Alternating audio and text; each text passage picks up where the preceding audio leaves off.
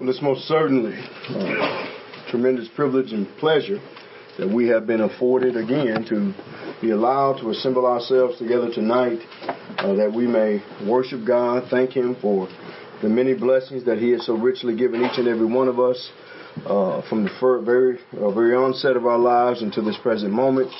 And we're thankful for the opportunity we have to study His Word together, to appreciate His revelation, to know that He, as a just God, has given to us those things that He will require of us, those things that we will be judged by. And He has sent His Son, Jesus Christ, to give us a perfect example of those things in teaching truth and righteousness and properly, correctly, perfectly applying that righteousness in His life.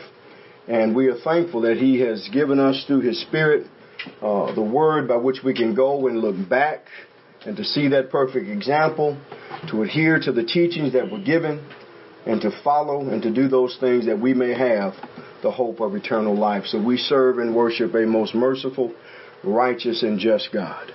I do appreciate, as I said yesterday, the opportunity to be here with you, and I do hope my stay, my wife and I, we will be an encouragement to you because you have most certainly been an encouragement to us.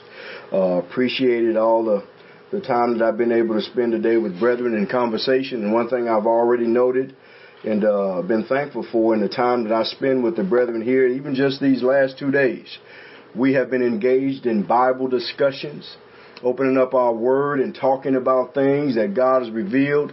And I appreciate that. I'm going to tell you right now, as a gospel preacher, when we go and do gospel meetings, believe it or not, we are here to learn from you. And I have most certainly learned and been appreciative of this opportunity. So when we do see one another in heaven, if we never see one another again on this earth, I do hope the time that we've been able to spend together would have contributed to that. So we have many, many things to be thankful for tonight.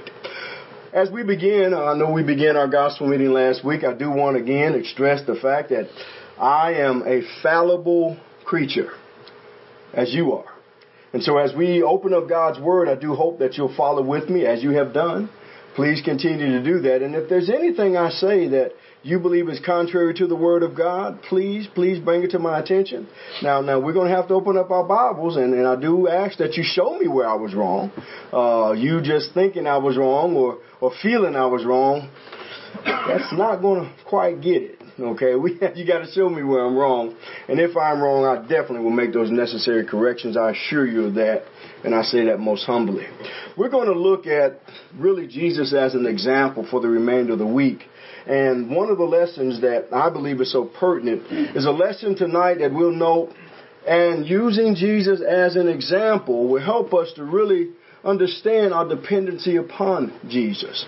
The prophet Isaiah said in Jeremiah chapter 10 and verse 23, O Lord, I know the way of man is not in himself, it's not in man that walketh, to direct his own steps.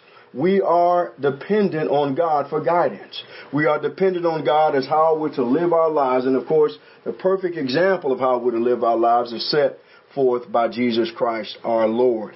And so that's what we'll be doing throughout the week and looking at various subjects, really concentrating on the last week of the earthly ministry of Jesus Christ and many of the discourses that Christ would have with those that He had preached some 3 or 3.5 some odd years to, and how He would end that last week upon earth, and how we see the things that He has taught or will teach rather them, and of course we glean for ourselves.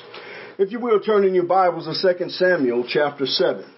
2 Samuel chapter 7. Now, as we consider our lesson regarding Jesus, it is imperative that we go and I want us to go back and look at an Old Testament passage of Scripture or event in the life of a man who is described as being a man after the heart of God or God's own heart. A person that we know was not infallible. As a matter of fact, God's servant David, the king of Israel, had committed things that more than likely, if he lived in this day and time, we would have him run out of town, if not lynched, as he did many heinous things that we consider to be just deplorable. But the thing that we do find is as David would do and commit these things, David, with his humility, would repent and turn to God. That's what it was. It wasn't that David was perfect, but David was perfected in the will of God. That's why he was a man after God's own heart. Even the events that we would see that he would commit with Bathsheba, the wife of Uriah the Hittite. We see David in Psalm 51 pouring out and crying out to God for forgiveness. And so David was not a perfect man, a flawless man, but David indeed was a man who was after God's own heart, as the Bible says. In 2 Samuel chapter 7, we find an event in the life of David. David was enjoying relative peace. And as we oftentimes know, when we're in a pretty good position, a pretty good time in our lives, we oftentimes ponder and consider things that we ought to do, need to be doing, should be doing better.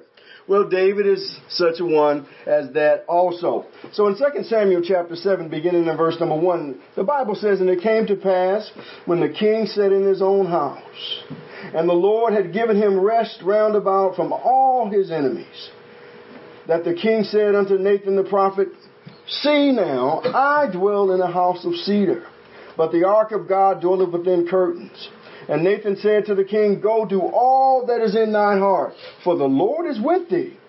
And it came to pass that night that the word of the Lord came unto Nathan, saying, Go and tell my servant David, Thus saith the Lord, Shalt thou build me a house for me to dwell?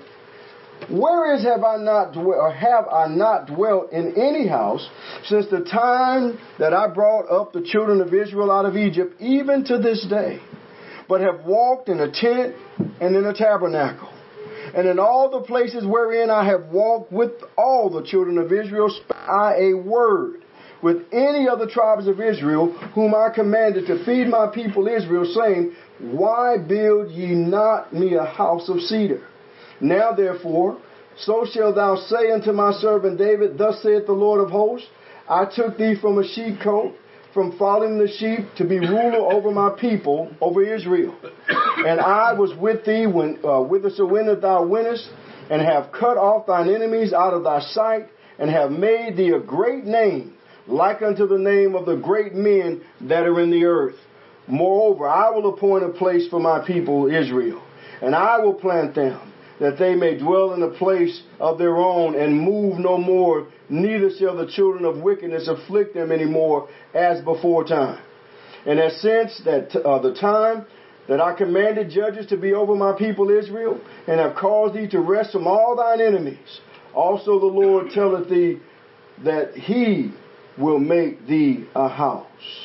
And when thy days be fulfilled, and thou shalt sleep with thy fathers, I will set up thy seed after thee, which shall proceed out of thy bowels, and I will establish his kingdom. He shall build me a house for my name, and I will establish his throne, the throne of his kingdom forever. I will be his father, and he shall be my son. If he commit iniquity, I will chasten him with the rod of men, and with the stripes of the children of men. But mercy shall not depart away from him, as I took it from Saul, whom I put away before thee. And thine house and thy kingdom shall be established forever. Before thee thy throne shall be established forever. According to all these words and according to all this vision, so did Nathan speak unto David. This is a very significant and important time in the life of David. As a matter of fact, it would be these things, this promise, that would be referred to back to the day of Pentecost, or later in the day of Pentecost, by the Apostle Peter. He would stand up in Jerusalem and preach the gospel, he and the other apostles of Jesus Christ. He would say that it was David rather was a prophet, and God had sworn with him of oath that of the fruit of his loins he would raise up Christ to sit on his throne, referring back to this promise right here. But I want you to notice certain verses we consider our lesson for tonight, and go back to verse number 7. And notice what God told Nathan to tell David. In all the places wherein I have walked with all the children of Israel, spake I a word with any of the tribes of Israel, whom I commanded to feed my people Israel, saying, Why build ye not me a house of cedar? I want to talk this evening about Jesus in silence. Jesus in silence. We kind of hinted on this yesterday, the importance of scriptural silence. Now, I don't want to just necessarily look at this from a hermeneutical standpoint of how to establish Bible authority, but I want us to even more so consider for just a moment, when we understand the importance of scriptural silence, we also acknowledge our dependency upon God for guidance. It's only when we begin to perceive in our own hearts as David did. Remember, David never told Nathan to consult God and see if God wanted him to build a house. David presumed upon himself that, hey, I sit here. Now, again, I'm not questioning all the motives of David. David was also probably more than likely thinking, as we see, that, here I am and I have all this, but the ark of the Lord is in a house, in a tent. It just seems unequal. It just seems wrong. So God should be in a higher place than me. But the thing about it is, in doing that, David was, to a small degree, saying God needs to be in a better place than I am, or a place like me, for just a moment. Dare we say that David forgot the omnipresence of God and the great sovereignty and the rulership of God as sitting literally in heaven itself, in the universe, all creation being his dwelling place, even places that the eyes have not yet seen, was his dwelling place. But yet David, as we oftentimes see in a time of peace, when all of David's enemies had been had been removed or subdued from God, David, as we oftentimes do in times of peace, beginning to think of things, consider things. Except when we're in battle, oftentimes we're so dependent on God to fight those battles and then to be with us during those battles and to guide us during those battles, and we don't have time to come up with our own things. You see, David failed to realize who God was. And of course, Stephen would even bring this up later in Acts chapter 7. This fact, God, the earth is my footstool. And so we see that David presumed something that God never, ever stated. Not one time. Now, when we go back to a period of our history in America, we find what's referred to as the Restoration period. And there were men who decided they needed to go back and follow the New Testament pattern of how God's people were to worship and to work in the kingdom of God. They had become wearied and tired of denominational dogmas and doctrines and catechisms and all these various things, and the denominational way in which people were endeavoring to follow Jesus. And so they said, we need to go back to the Bible. And the great plea from men who were in his day, men such as Thomas Campbell, stated, we speak where the Bible speaks and are silent where it is silent. I believe this is an admirable and notable plea, a noteworthy plea, one that's honorable. But if we're not careful, as I've probably seen and you have too, please somehow or another kind of transcend themselves into the Bible commandments. Now, understand, this is a noble plea. Let's speak where only the Bible speaks. But we need to be careful in giving attribution to men and understanding that God, in His Word, stated the very thing that they are reiterating. And notice I emphasize reiterating. In 1 Peter chapter 4 and verse number 11, Peter had already stated, an apostle of Jesus Christ, a long time ago as he was inspired by the Holy Spirit, if any man speak, let him speak as the oracles of God. If any man minister, let him do it as with the ability which God supplies, that God in all things may be glorified through Jesus Christ, to whom be praise and dominion forever and ever. So Thomas Campbell and others were simply stating in a different way what had already been stated, what had already been established. Oftentimes here, brethren, actually quote Thomas Campbell as if he's an apostle himself. No, Peter said that. Peter gave that principle. Peter, by the inspiration of the Holy Spirit, gave that command. And by the way, this is a command. When you speak, when I speak, anything that we say is God's word, we better speak as His word says. We have no room to be inventive and creative in the kingdom of God. We live in a world that just thrives on creativity. Beloved, as Christians, we don't have room for creativity. Tell me where in the Bible does the Bible tell us that we need to be imaginative and inventive and come up with different ways we can serve the Lord? No, we are in a way, in a religion. We follow a man that says, I have set the precedence. Do what I say, follow what I did. That's what we're to do. You see, we as human beings have to understand we're not in a position. We don't have the ability to come up with ways that can be superior to God. And so when we speak, let us speak as His oracles, as His sayings. When we minister or serve, let's do it with the ability or strength, some versions say, that God gives, that He may be glorified and not us. Now, what is the true plea that we see Peter stating here? When we consider the true plea is from Christ. It's from Him. That's the plea. It's not from Thomas Campbell. It's from Christ. And again, I'm not trying to criticize or lambaste Thomas or Alexander Campbell, but I am saying that there were things that they did that, brethren, quite frankly, we wouldn't fellowship. Amen. Okay, I never heard of these men until after I became a Christian.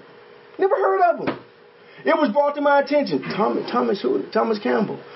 You're a recipient or participant in the Restoration movement. I remember back when I was in school, they had something about the Protestant movement and the Reformation movement and then the Restoration. I remember that from a historical standpoint. So you're trying to say that's what I'm a part of?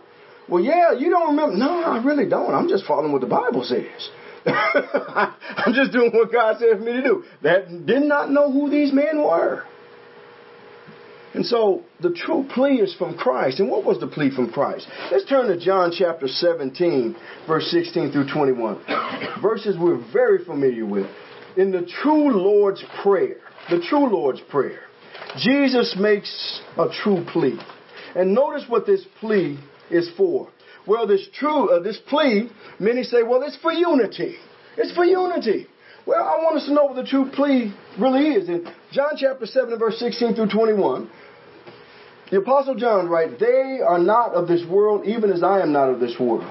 Sanctify them through thy word, through thy truth. Thy word is truth. As thou hast sent me into the world, even so have I also sent them into the world. And for their sakes I sanctify myself, that they also might be sanctified through the truth.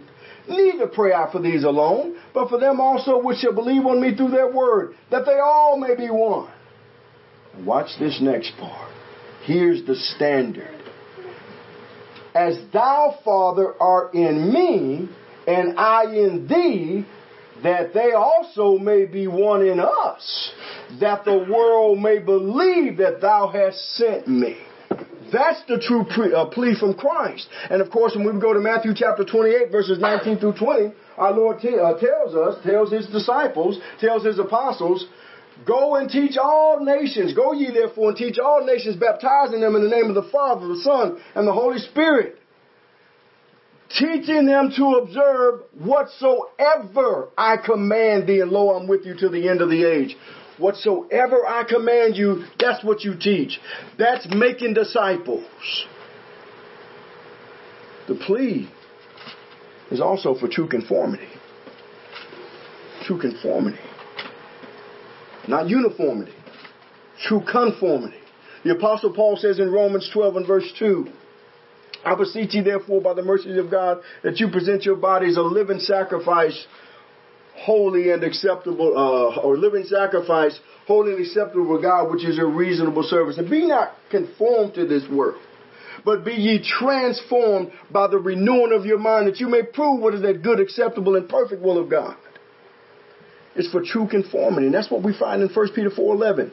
I conform myself into the image of Christ. In other words, Christ becomes the model, the mold by which I operate and serve God. I conform myself to His image. You see, the plea for true unity is based and rooted in our hearts and our attitudes toward God. That's why Paul said in 1 Corinthians chapter 4 and verse number 6, He's transferred Himself and Apollos that men ought not to think above that which is written. I want you to look at Ephesians chapter 4, verses 1 through 3. True unity. True unity. is an issue of attitude. It's an issue of our hearts. It's an issue of our minds.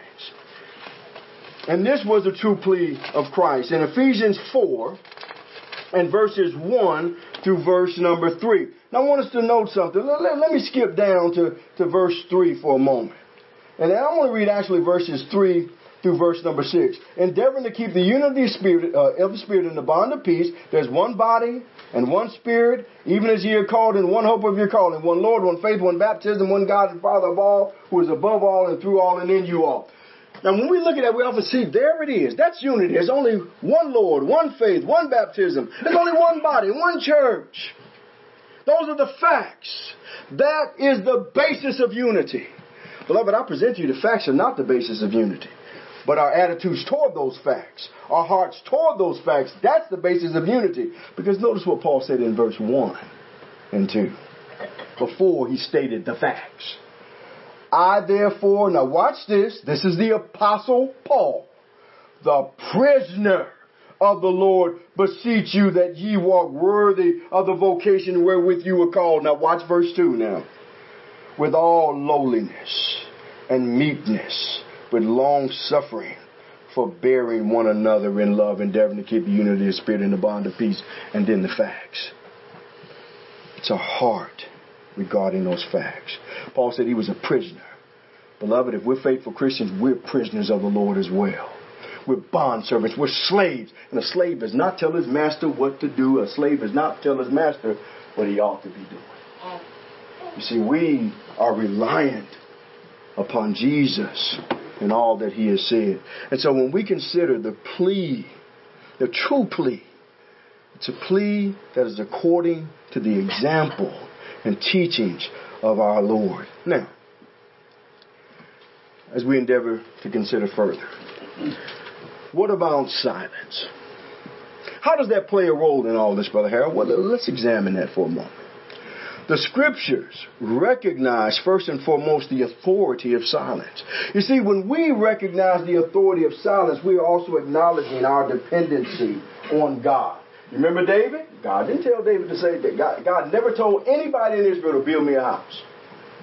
God never said, you know what, I am in so desperate need of a dwelling place. Could y'all help me out, please? That was very presumptuous of David, and God corrected David. And note in the text, God said, I will establish my people. I will make a place for myself. I will decide who builds it. I will establish his kingdom forever. I will set him up. I will appoint him. I will do this. Not you. You see, God is the one who's sovereign. And when we understand the authority of silence, we are acknowledging our dependency on the guidance of God through his word. You know, when you speak, you are literally acknowledging an authority. The question is, what authority are you acknowledging? Now, as we consider that the Scriptures recognize this authority, there are many Old Testament examples. We're familiar with them. What about Cain and Abel? Cain and Abel. What did God command Cain and Abel? God commanded that they were to offer the firstlings of their flock. Abel offered a more excellent sacrifice than Cain. Why? Because Abel, according to Hebrews chapter 11, offered his sacrifice by faith. By faith. In other words, he did what God said. But Cain decided he was going to offer something else. And understand, if God had said for you to offer the fruits of the ground, that would have been okay. But God never said that. Cain was very presumptuous in assuming that God would accept that. And of course, Cain was wrong, that God did not. He was angry at the fact that God did not accept his sacrifice. And you think about this idea of faith. You see, faith, the Christian is separated, sanctified through the truth. That's what Jesus said. It's the truth that separates us from the world. Not our own assumptions and intuitions. It is the truth. Thy word is truth. The difference between Christians and anybody else in the world is we understand our limitations. We understand our dependency on God. We understand that we're fallible. We realize, we know that we need Jesus, not Jesus needs us. That's the difference. Other people say, hey, we can do what we want to do. God's going to accept it because I'm doing it. Much like Cain. Cain was the first person to decide what God is going to get instead of what God wants. And there's so many people like that in the world. God says, sing. No, God, you're going to get some playing. I like it. You ought to like it. There's Noah. Noah obeyed God in everything. As a matter of fact, the Bible tells us that Noah was a man who did obeyed all the commandments of God. All of them. In Hebrews chapter 11 and verse number 7, the Hebrew writer tells us again some things way past the original time of Noah. But he reaches back and he tells us some things about Noah. In Hebrews chapter 11 and verse 7, by faith Noah, being warned of God of things not seen, as yet moved with fear, prepared an ark to the saving of his house, by which he condemned the world and became the heir or heir of righteousness, which is by faith. How did Noah condemn the world? By his righteousness, by obeying God. And you note this also in Genesis chapter 6 and verse 14. Noah built that ark that the Hebrew writer is speaking of specifically according to God's commands. As a matter of fact, all the dimensions, all the measurements were according to what God had commanded him by which to build the ark. Noah built the ark out of gopher wood. He did all that God had commanded him to do. Why? Because Noah realized that he was dependent on God. Noah recognized the importance of silence. He recognized when God specifies a thing, all of the things are eliminated. They're omitted. Gopher wood, that's what I don't have to start reasoning about what's going to be better and what I should consider. Gopher wood, God, that's a good wood. I kind of get that, but I'm thinking oak might be a little more sturdy. And oftentimes that's the way we approach the commandments of God. Yeah, that's good, but I think we can improve on it. I really think that if we consider, we can do this a little bit. Why do you think the gospel has been so perverted? Because people believe the gospel in its purest form is not sufficient to bring people to Christ. That's what they believe. But Jesus Christ says, if I be lifted up, I will draw men unto me. But of course, men say, look, well, if we be lifted up, we wouldn't draw you to us. And then, of course, you can be drawn to Christ. Silence is of the essentiality for us to understand. Now, what about Nadab and Abihu? In Leviticus chapter 10, as well as Leviticus 16 and verse 12, remember, the fire was to come from the altar. So they offered God strange fire. And as a result, they were destroyed. There's another subject. Anyone would not have a Mac computer in there, would they? I forgot my cord and anyway, PowerPoint goes out, it goes out. Just to let y'all know that's probably going to happen. All right. We still have our Bible so we can continue on, correct? All right. So, Jesus also, and even the example of Jesus is a testament to the importance of scriptural silence. Jesus, as high priest, is a testimony to the importance of scriptural silence. Now remember, in Hebrews chapter 4, verses 14 through 15, the Hebrew writer says this, seeing then that we have a great high priest that is passed into the heavens, Jesus the Son of God, let us hold fast our profession, for we have not a high priest which cannot be touched with the feelings of our infirmities, but was in all points tempted like as we are, yet without sin, a perfect high priest. A sinless high priest, one who can offer sacrifice and did not have to offer a sacrifice for himself as those in the Levitical priesthood. Jesus was the perfect sacrifice. Sinless man who offered himself as the perfect sacrifice by which the new covenant was established. So he was a great, or the great high priest, or is the great high priest. But now there's a problem. There's a problem. Now, when you go back to the Old Testament, the Bible says in Psalms 110 and verse number 4, the Lord has sworn and will not repent. Thou art a priest forever after the order of Melchizedek. He's referring to Christ. As a matter of fact, this particular psalm is quoted in Hebrews 5:6, Hebrews 5:10, Hebrews 7 and verse 17. And it's all referring to Jesus Christ. So God had already affirmed with an oath that Jesus, his son, would be a priest forever after the order of Melchizedek. Wait a minute, not after Aaron, not after Levi? No. You see, in Hebrews chapter 8 and verse number 4, the Bible says, for if he were on earth, he should not be a priest, seeing that there are priests that offer gifts according to the law. If Jesus were a priest here on earth, he couldn't be such, because remember, the priests offer the gifts or sacrifices according to the law of Moses. Well, what was the problem with that? Well, the problem with that is stated in Hebrews chapter 7 and verses number 9 through 17. Well, what's the problem? Why couldn't Jesus Christ be a high priest on this earth? Why did he have to be a priest over the house of God, a spiritual kingdom, one made not with hands, a tabernacle made without hands? Well, in Hebrews chapter 7, we find in verses 9 through 17, the Hebrew writer would state this. And as I may so say, Levi also, who received tithes, paid tithes in Abraham. But he was yet in the loins of his father when Melchizedek met him.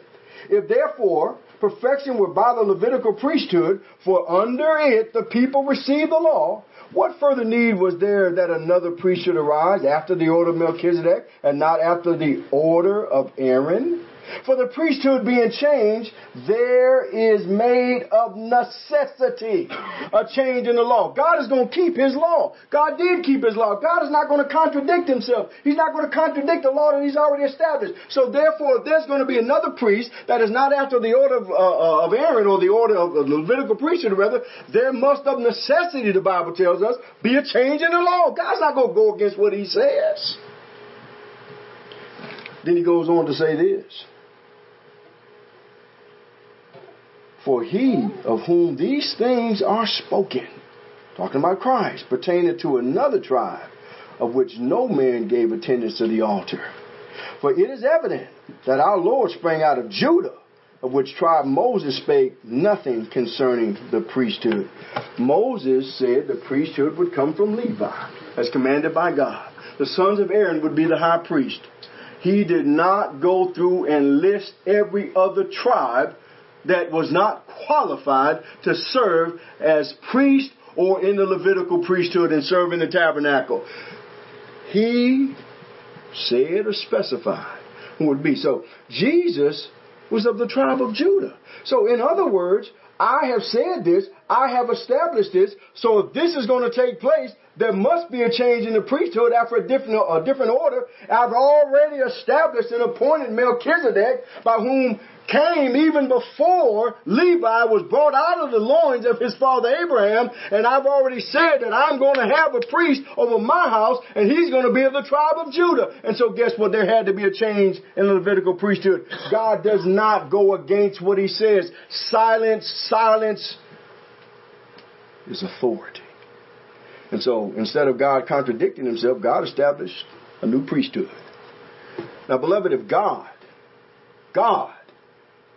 is going to do that, how should we recognize authority, and the authority specifically of silence? You see, Jesus, and we need to consider Jesus.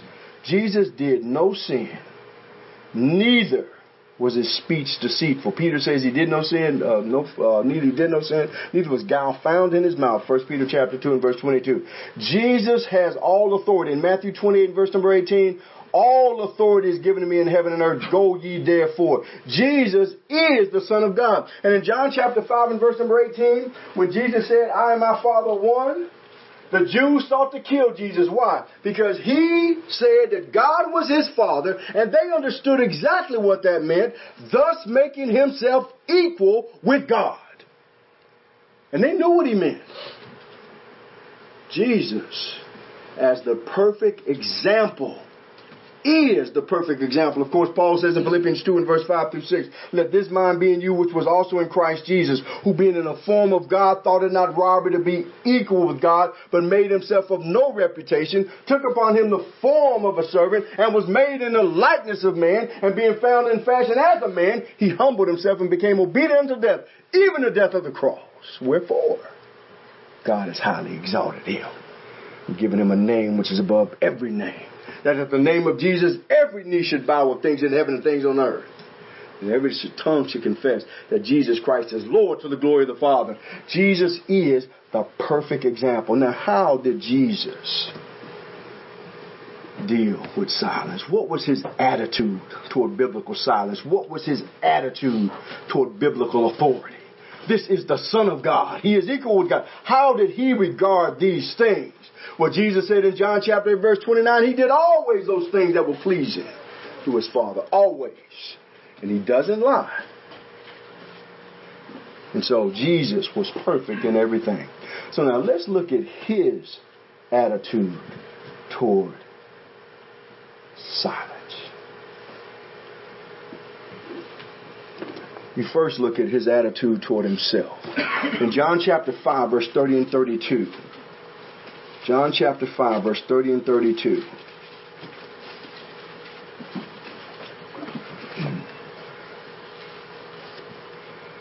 I will say, if this does go off, which it probably will, y'all just give me about 3 minutes. If you can spare 3 minutes for me to change it to my iPad or my iPhone. Technology is wonderful, isn't it? In John chapter 5, verse 30 through 39. Know what Jesus says about himself. Again, perfect example here. Perfect example. John 5, 30 through 32. Then when he out, in chapter 4. Let me get chapter 5 here. My apology. Excuse me. Verse 30. I can of mine own self do nothing. As I hear, I judge.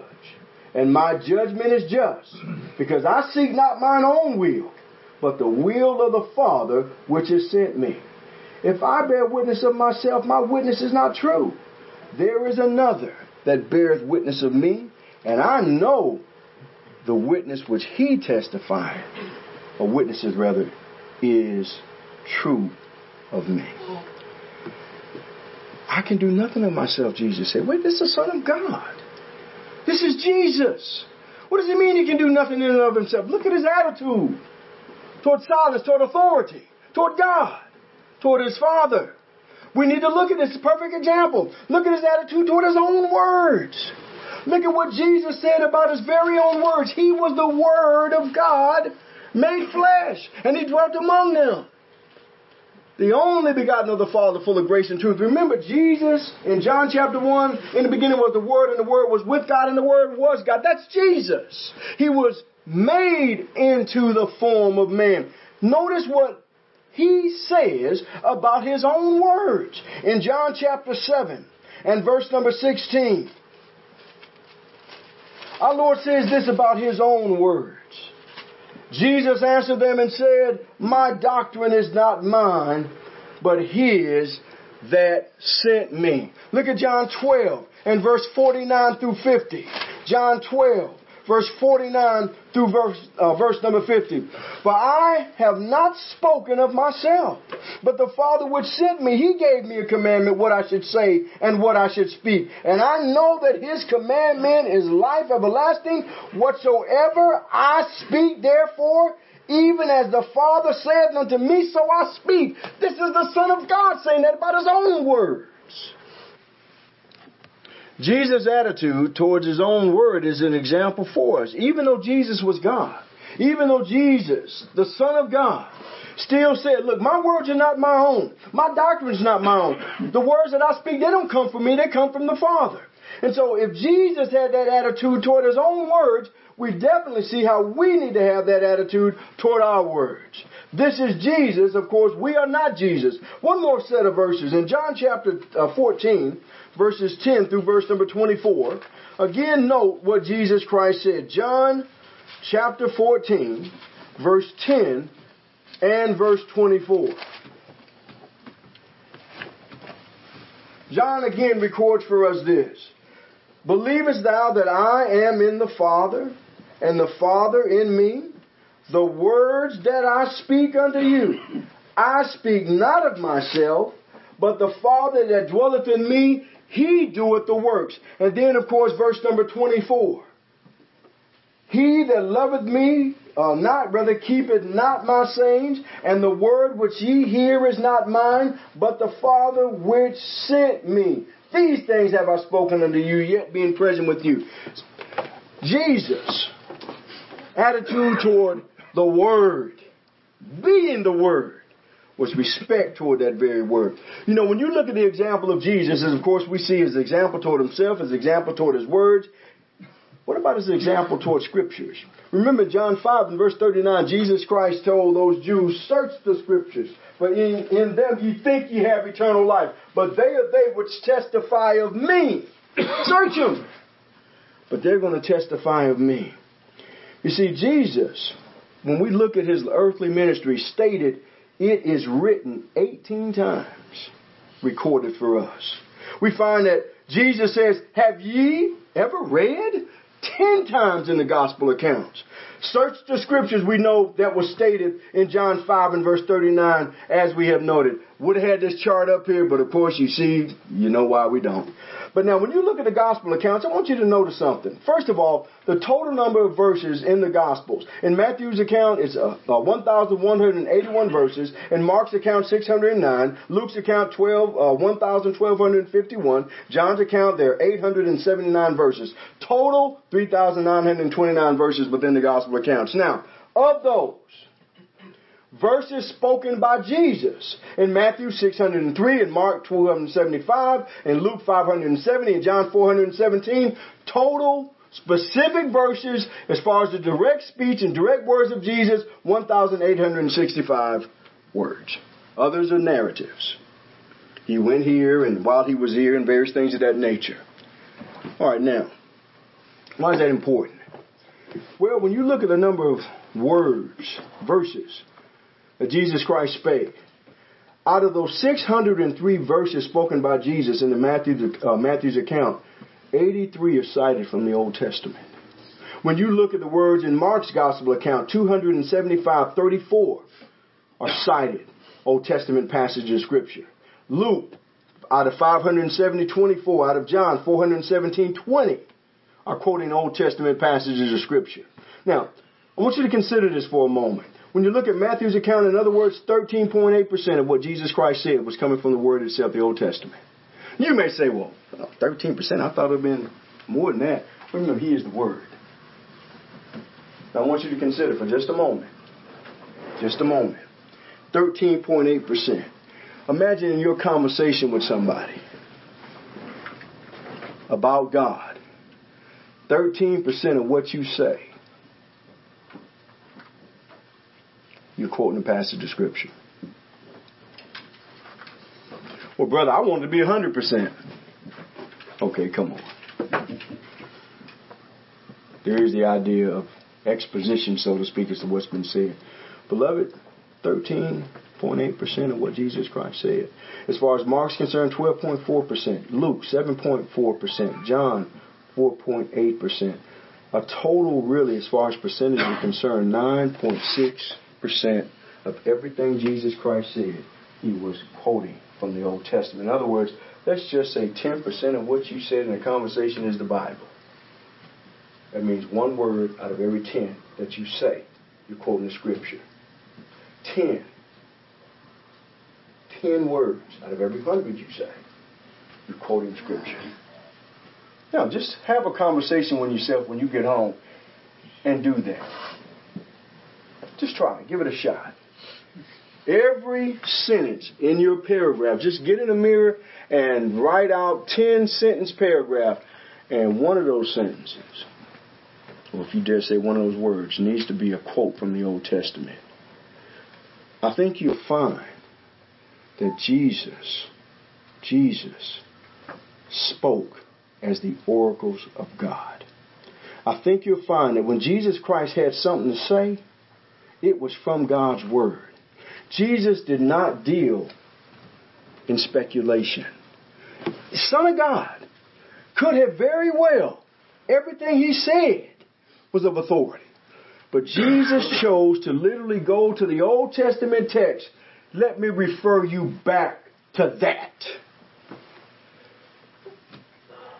Beloved, do we respect silence The authority of silence to the point where we're not running out telling people what we think about something, how we believe it ought to be, what we believe is more practical, more expedient, what we believe should be done and should not be done, or are we quoting what God says should be done? See, a lot of times I find us saying, well, I just don't think that's a good idea. Why not? Well, when we... Hold it. I asked you why not. Not what you thought about why not. Give me why not. Or give me why. Well, nothing. When we start with that, brother, we are not respecting scriptural silence. We are not realizing that God is the one who tells us what to do, when to do it, how to do it, and why it's to be done. And if we can't do that,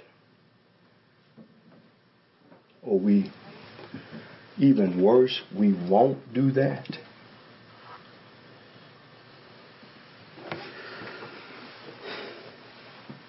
we're going to answer to the one who demands it. What is our attitude towards scriptural silence? What about Jesus in silence? Well, beloved, I believe we ought to follow the example of Jesus. And when we speak, we're going to speak as the oracles of God. Remember the plea. Now, remember what Peter said. Remember what the Bible teaches us. I believe that if we would demand that, like we demand it from others.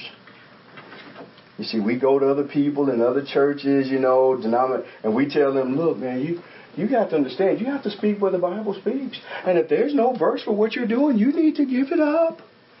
If you can't find your church in the Bible, you need to give it up. If you can't find the sinner's prayer is not in the Bible, why are you teaching that? That's so wrong. I mean, you can't find one verse, one place where a man prayed to God and he received salvation just based on his prayer in the new covenant. You can't find. God never commanded. Saul of Tarsus, and I can show you this in Acts chapter 9. When he was blinded, went to Damascus, he prayed and fasted for 3 days and 3 nights. But you know what? In Acts 22 and verse number 16, here, let me show it to you now.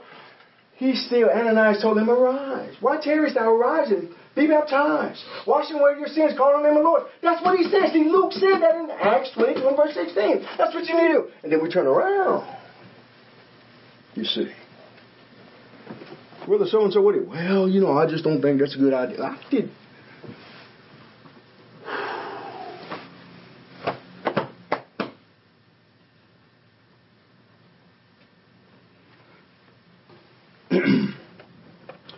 Beloved, when we do not demand of ourselves what we demand about others, and we'll deal with this during the week, Jesus and hypocrisy. That was the condemnation of the Pharisees as we talked about yesterday. Not what the book says, but when we demand of others from that book that we ourselves are not willing to comply to. Beloved, that is hypocrisy. We have to demand the book from ourselves just as we do from everybody else. Just as David's, I'm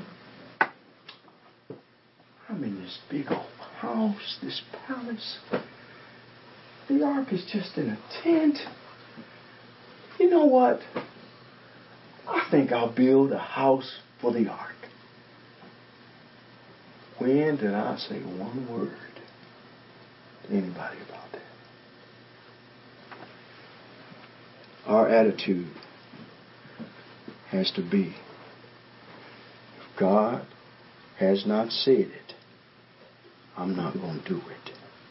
And if God has said it, I better do it. I'll even go so far as to say, I love to do it when God says it. Jesus in silence, beloved. We need to adopt the attitude and the practice of Jesus regarding silence. And I would encourage us to do so when it comes to evangelism. Let's quote more of the book than what we believe about what the book says. when it comes to edification, our worship services, let's quote the book. Let's practice and do what the book tells us to do more than what we think the book is telling us. Some of these passages, guys, are so simple. But because of human wisdom and intuition, they become so complicated, so convoluted, so difficult. Some of these verses you have to be taught not to believe, not taught to believe. Well, let me tell you what God is really saying. Oh, really? Jesus in times. Let's adopt the attitude, the mind of Christ, the respect and reverence that Jesus, the Word of God, had toward the Word. Beloved, I believe we can faithfully follow and practice what God commands of every one of us. I end our lesson in Revelation 20 and verse 12. And I saw the dead, small and great, stand before God, and the books were open, and another book was open, which is the book of life. And the dead were judged out of those things which are written in the books according to their works. We will be judged by our works in accordance to the book. Not what we believe or what we feel or what we think about anything. It's the book. So let us respect it. Dare we say, let us cherish it. If you're here today and you're not a child of God, it's the Word of God that tells you what you must do to be saved. The Bible clearly says that you must believe that Jesus is the Christ, the Savior. John 8 and verse 24. You must believe in Him. And then let me go ahead and say this now. You have to believe, if you're going to be a follower of Jesus Christ, everything the book says about Him, and you have to be willing to do everything the book says from Him. Period. That's faith. Faith comes by hearing, hearing by the Word of God. You must be based on your faith, based on your belief in Christ, your trust in Christ, willing to turn away from everything contrary to God. It's called repentance. It's not only stop or to cease from doing things. Oh, I repented. I don't drink, smoke, cuss. I don't fornicate. Stop committing adultery a few years ago, some folks say. Good. What about your heart? What about your mind? Not only do you have to stop doing things, you have to acknowledge and be willing to start doing things that God commands. You see. Then based upon that willingness to turn away from all that's contrary to God, you must confess Christ before men. Now, as we've said, that confession is a profession. In other words, I agree. I acknowledge that Jesus is the Son of God. Now, the Jews knew that meant He was God. That means for us, He is Lord. I'm going to do whatsoever He commands me. And I'm willing to die for His cause. That's why our Lord tells the apostles in Matthew 10:32 and 33, whosoever therefore shall confess me before men, him will I confess before my Father which is in heaven. But whosoever shall deny me, him will I deny before my Father which is in heaven. We saw Peter deny Jesus 3 times. I don't know him. I wasn't with him. See, sometimes people can do that. No, you got to be willing to confess Christ and receive all the ramifications that come with that. Then it could have cost you your life. You know what? The confession can cost you your life now, and it's going to cost you your life because you have to be born again. That's baptism. You're crucified with Christ. You're buried with Him. You're raised to walk in newness of life. You are a new creature in Christ. Old things are passed away. Behold, all things are new. That old man is dead. Now, I'm just going to go ahead and tell you, sometime he would try to resurrect himself. And as a disciple of the Lord, you got to beat him right back down in that grave. Oh, he will try. My nickname used to be G-Man back in the day. Sometimes G-Man tries to resurrect himself, and I got to beat him back down. But he tries. So as a child of God, God does not ask you to be perfect and flawless. He asks you to be perfected. Perfected and faithful. So when you sin as a child of God, you repent of those sins. You confess them to the extent that they've been committed. Beloved, that means you have to publicly confess things you publicly did. And not, well, I did something wrong. Okay. And I know that's controversial in a lot of places. I personally don't think it's that difficult. Then you live faithfully all the days of your life. Till you die and to the point of death. And in this country, the latter may come before the former if we keep going in the direction we're going. Now, if you're willing to do that, you can become a child of God today. But understand the example of Jesus. We follow a perfect Savior who adhered to all that the Father commanded him to do. You also must do that. Again, God does not require that you be perfect. But as I said, perfected in His Son, Jesus Christ. God will forgive you, and you can go on past those things and continue to live faithfully. If we can help you in that endeavor, we encourage you to come as we stand and as we sing. Redeemed, I love to proclaim it. Redeemed by the blood of the Lamb. Redeemed through His infinite mercy. His child and forever I am. Redeemed, redeemed, redeemed, redeemed, redeemed by the blood of the Lamb. Redeemed, redeemed. His child and forever I am. I know I shall see in His beauty the King in whose law I delight, who lovingly guardeth my footsteps and giveth me songs in the night. Redeemed, redeemed, redeemed, redeemed, redeemed by the blood of the Lamb. Redeemed, redeemed, His child and forever I am. Please be seated. Yeah, sure. Certainly. As we said, we've allotted time for questions that anyone might have. And please don't hesitate to ask. Does anybody have any questions? You mentioned some things that, as Christians, we tend to overcomplicate. I'm not asking to open up any bag of worms necessarily, but what are some practical examples that you might think of, or at least one example? I believe, for example, and I'll tell you one example that helped me in the simplicity of Christ. I, of course, could say he that believes and is baptized shall be saved. I don't know how in the world complicates that. Okay? But I will tell you one thing that really helped me in some of the change in my convictions. In 1 Corinthians chapter 11, as I listen to men say this, that, and that, and this, and then so many other things, have you not houses to eat and to drink in? Yeah, I do. Question asked. Question answered. To me, that's the simplicity of what I'm talking about, referring to many of the issues that come up among us. People have to study their way out of those things. Okay? I believe, it's my belief, also, I'm going to bring that up, I'm going to be fair in my assessments. I believe 1 Corinthians chapter 11 is such a point of controversy. Verses 17 through 34, which I would imagine most of us here would conclude is pretty simple, right? We don't understand how them brethren don't understand that. I believe verses 2 through verse 16 is equally as simple. I'm just going to go ahead and tell you.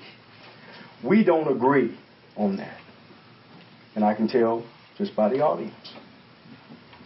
Okay? We don't agree. I believe y'all are wrong. But now I also am willing to study with a spirit of meekness and love as we sit down and reason through these things. I think we've kind of pushed those things to the side. For some reason, verses 17 through 34, oh boy, we talk about that. We tell people how they're so wrong. But I don't hear much about verses 2 through 16. I think we've accepted the differences between us, and let's just leave that alone. Most preachers out here have taught that. Oh, Paul just said this. Let's get on the verses of the Lord's Supper. Now, I had to change my convictions on that, so that's why I believe that. I believe there are some commands that are so simple that we're just disregarding. or we haven't taken the time to really explore and look at. That's one example. Like I say, there are so many others, but to me, that's a simple question. Have you not houses to eat and to drink in? If you're hungry, eat at home. I don't know why that's so complicated. But I would also add verses 2 through 16. Don't know why that's so complicated. And might also I add this along those lines, Brother Steve. I've heard, and again, I'm just relating my experiences. As I was studying my way out of some things, and I'm not using my experiences as authority, but I am just using my experiences and how things help me. Okay? I was very, to me, confused. Okay? About why certain things were more important and other things were not. Okay? I had to change my conviction on many, many things. But I also believe, and I've heard this from those of the past, older brethren, more experienced brethren, I like to call them, who had to deal with those battles in the past that we say don't exist anymore. I'm going to tell you something, they exist. Yes, gospel meetings of mine were canceled. Support was taken. Even when I said, you know how somebody says they quit, but you got to fire them anyway? When I said, look, I don't want this more. Oh, well, we're not going to give it to you anyway. Oh, that makes you feel better? Okay. But people are as angry and can be very mean-spirited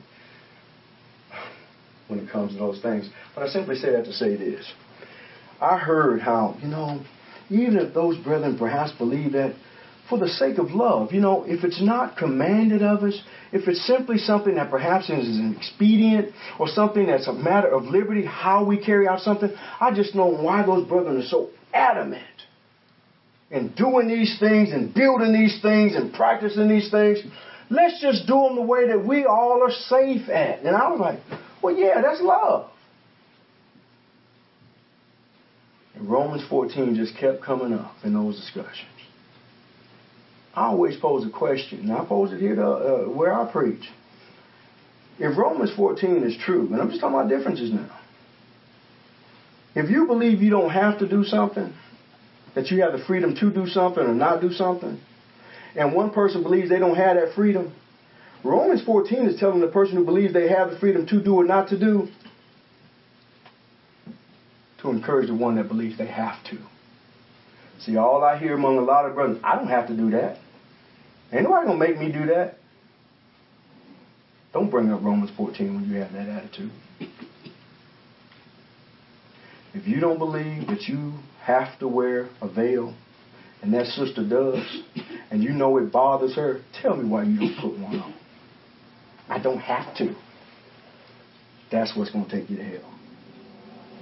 It's like people with a piano. You telling me a piano going to take me to hell? No, false worship with. And a lot of times it's the subject, but more so it's our attitudes about those subjects.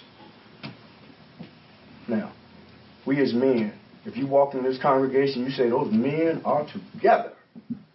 They're practicing the same thing, whether they believe the same thing or not. We're still practicing the same thing.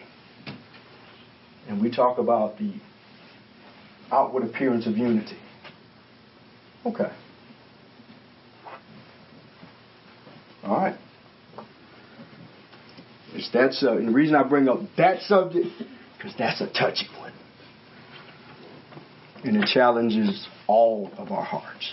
I've seen, for some reason, fabric is that big a deal. Fabric.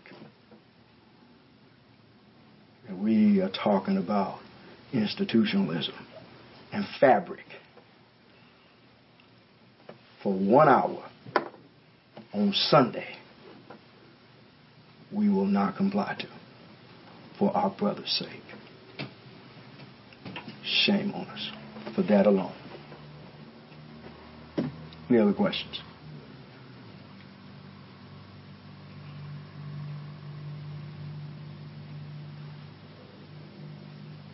All righty. If you do have some questions, and you may have some about what look, I would love to study with people about that. Because I know some of y'all, probably most of y'all disagree with that. That's fine. It's our attitudes in disagreement that's really important. Okay? I think that normally determines most things. Okay? Most things. All right. No further questions? Nobody has any questions? Okay.